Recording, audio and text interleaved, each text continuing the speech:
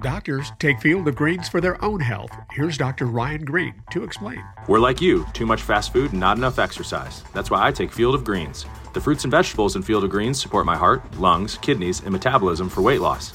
And Field of Greens promises your doctor will notice your improved health or your money back. Get 15% off with promo code HEALTH at fieldofgreens.com. That's promo code HEALTH at fieldofgreens.com. Product is not intended to diagnose, treat, cure, or prevent any disease. I got to be honest with you guys. The last 6 days, I said, people got mad at me because they think there's jinxes, and I said the Eagles are going to win these 2 games, and they won the 2 games, and now they want to say this and that, and everything's great. Mm-hmm. I got to be honest, they're going to hate me again because I have not learned a damn thing about this team over these 2 games. That's how bad the competition was. That's how bad the quarterback play was.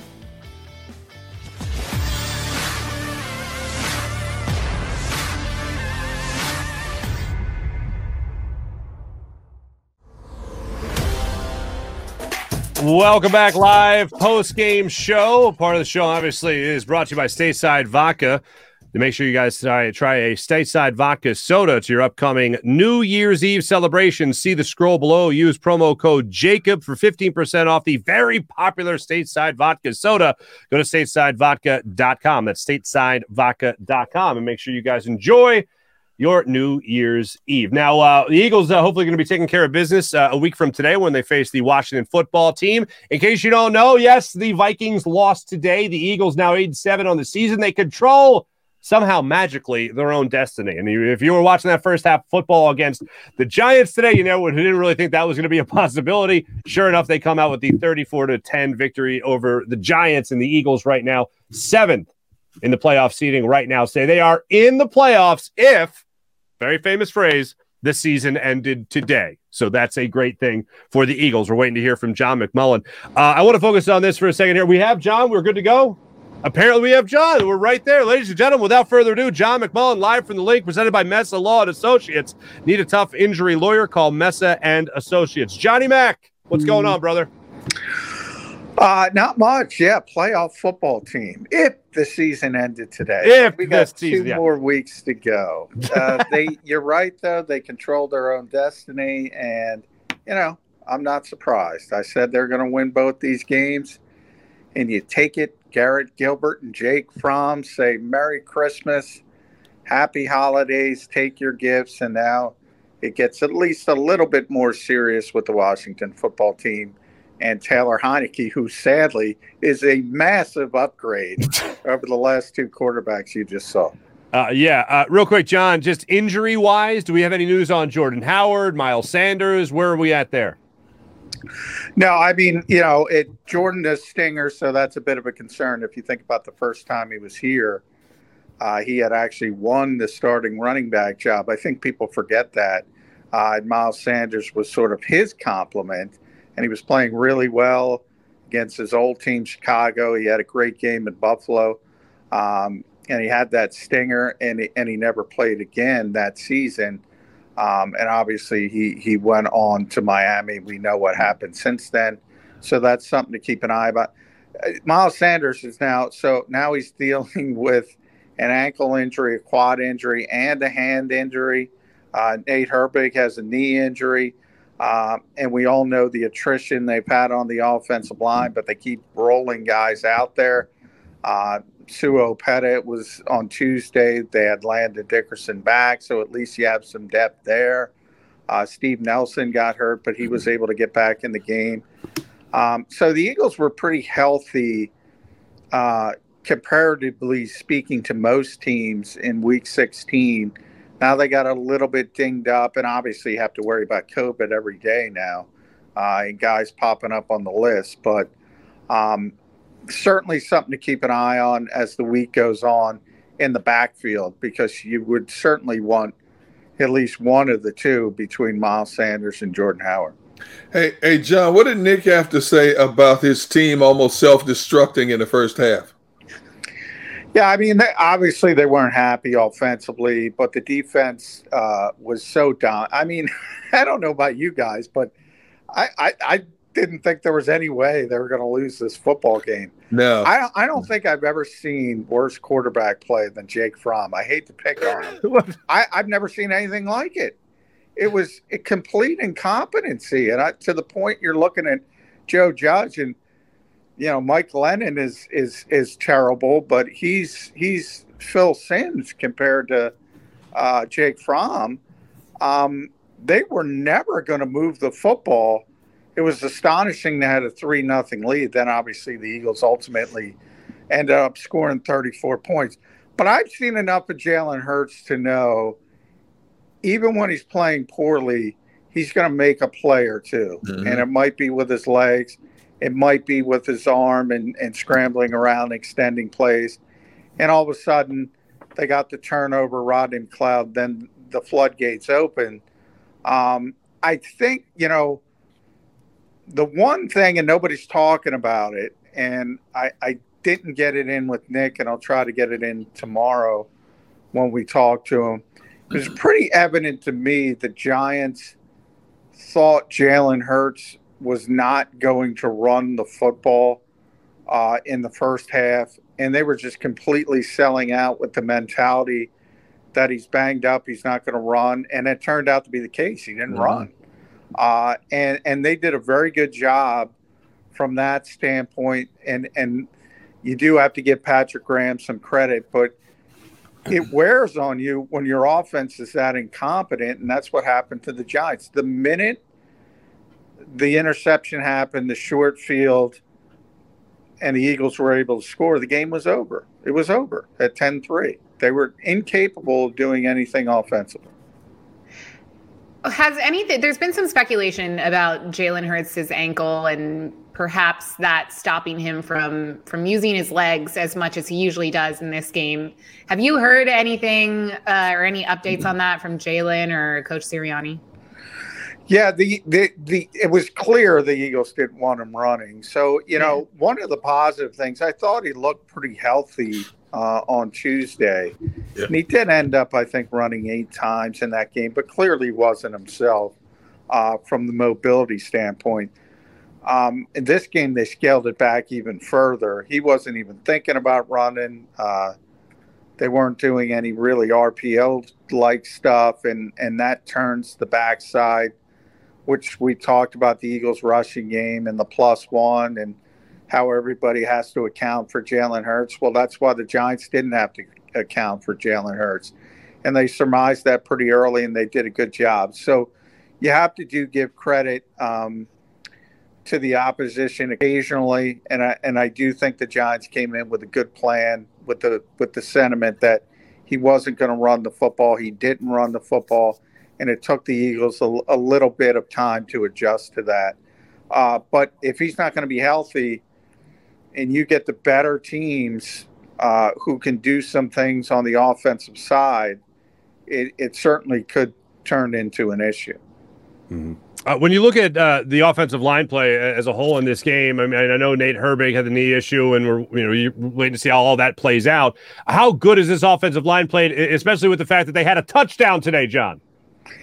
Yeah, how about Lane? Lane getting the touchdown, and obviously, that's.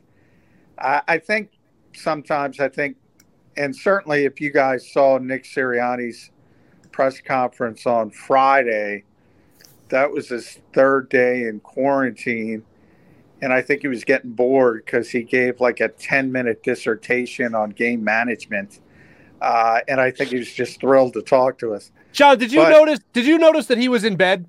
There's no way he wasn't in bed, right? He was on his phone. He was in bed. I think he was getting bored to tears, so I think he was coming up with some of these things and just drawing them up in his hotel room. Right. And he got late. But in all seriousness, they said they've been repping that play for a while, and they put it in because they saw something with the Giants. But, Lane's a great athlete. For anybody who doesn't know, he used to play quarterback way back in junior college, and he's a tremendous athlete. And Jalen really put some mustard on that, by the way. The average offensive lineman isn't catching that pass. It had some heat on it. Oh, he zipped it in there. Oh, yeah. Yeah. And yeah, I mean, obviously it accomplishes two things. Not only do you get the points, but you also excite the crowd, you excite the teammates, and everybody loves Lane. So you excite the team themselves. So it's just one of those smart things that Nick Sirianni does to get his team on the same page, and it gets them excited as much as the fans. Hey, John, when you look at the Eagles now last two games against Washington and the Giants, and from a defensive perspective, are you okay with where they are right now from a defensive scheme, the way they schematically go after an offense, or are there some things that you say under your breath, like, why are we not doing this differently? Well, I got to be honest with you guys. The last 6 days, I said, people got mad at me because they think there's jinxes, and I said the Eagles are going to win these 2 games, and they won the 2 games, and now they want to say this and that, and everything's great. Mm-hmm. I got to be honest, they're going to hate me again because I have not learned a damn thing about this team over these 2 games. That's how bad the competition was. That's how bad the quarterback play was. Well, I'll play devil's advocate. I give the defense credit. They did exactly what they were supposed to do. Right. But I'm not sure what that says moving forward if you're playing Dak Prescott meaningful football in Week 18, or if you're playing whomever the second seed might be, which is going to be a good quarterback. I'm not sure what it translates. I don't think we've learned anything about this defense other than they can dominate bad quarterbacks, which they should, to be honest. What have you learned, though? Because the past 2 games, we've gotten a slow start, to say the least. I mean, we ended the first half 3-3 with the Giants today. So I feel like there's definitely, it might not be a good thing to learn, but why the slow starts in both these games? Is it rust? Is it because they were tired today and it was a quick turnaround? Well, I think the week had something to do with it. I mean, not only did you have the short week, but the head coach wasn't there other than Zoom. Plus, you had a holiday week as well. So it was baked in. You were going to have a shorter practice schedule to begin with, even if you played on Sunday. So I think all of that played into it. I do think the Giants had a good game plan defensively in the first half. As I said, when they realized Jalen Hurts wasn't going to run the football, I think you have to give credit to them as well, at least a little bit. And then the Eagles deserve credit for picking things up, and they got in a bit of a rhythm, and they got the short field thanks to Rodney McLeod. They were able to cash in there. They got some balls. Devontae got one. Quez got one. So I think that was positive. Devontae had another great toe tap catch, which – that was the weirdest review in the history of the NFL. They said it was a touchdown. Then they said it wasn't a touchdown.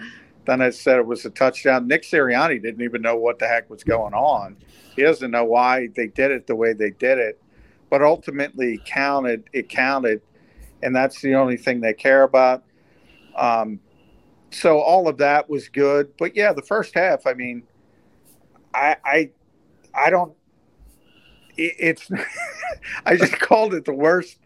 I don't know. I've been covering games for over 20 years. So I was trying to figure out, okay, I was here last year for Luke Falk, and Luke Falk looked like Joe Namath compared to Jake Fromm. I have never seen – I remember a Nathan Peterman game, but I didn't uncover it. I didn't watch it.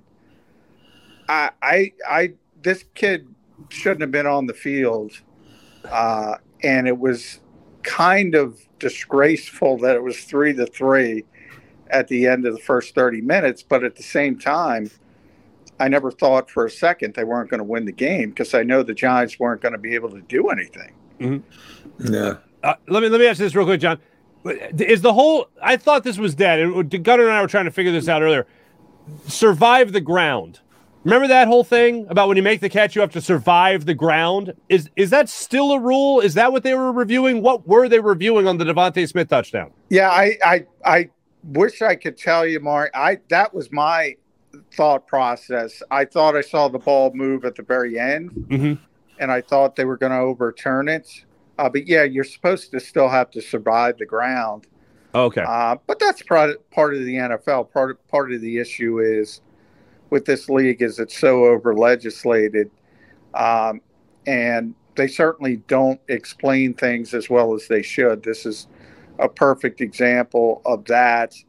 And now we have this sort of sky judge-like official, and sometimes you'll be watching a game and they'll correct something real quick, which is nice when they do it. I like it because you don't have to sit through those 3-4 minute reviews when it's obvious. But then they don't do it. It's like, if you're going to do it for that, why don't, if somebody blows a false start or versus an offside, why can't they fix it for that and just chime in and say, hey, guys, you got it wrong. That was offside, not a false start. This league's bizarre in a lot of ways, but I never complain about officiating because it goes both ways, and sometimes you get screwed and sometimes you get a break. And so that's just baked into it all. John, I have said earlier in this show that from a player's perspective, it's to play the game, especially the way they've restructured the calls and the penalties. You don't know what neutral zone infraction is anymore, false start is anymore, pass interference, securing the football anymore, because just when you think you've figured it out, week to week it changes. Depends on the group of referees that you have. And on top of that, they all go to New York to get a final ruling, and it's still inconsistent.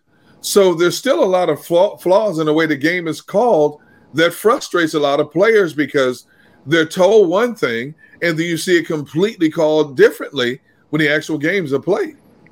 Yeah, I think when it comes to New York, I think, Dean Blandino was, to me, I when he was in charge, I could at least tell you everything was really consistent when they went to New York. You would know, I could predict every ruling, and I was going to be right 95 to 100% of the time because I just knew the way he was going to do it, and he was very consistent. Yep. Now, a lot of fans don't like the legislation. In other words, they don't like the rules, and they criticize the officials. And I always say, you're not criticizing the officials.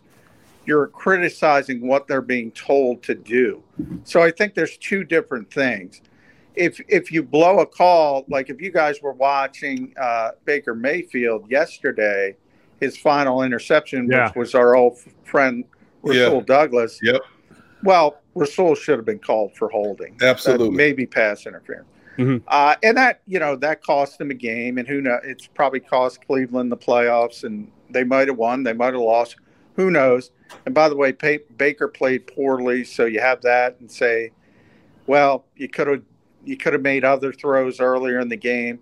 But it is always, when you lose a game that way, I think it feels bad for fans, for players. And yeah, you're right, Gunnar. I think the biggest problem for me is consistency from crew to crew. And I actually talked to Nick Sirianni about this earlier in the year. The Eagles study crews as they should. So they know each crew, what they do. If they call holding more than other crews, if they call roughing the passer, pass interference. So that's part of their Saturday meetings. They tell the guys, look, this is what this crew does, and be aware of it.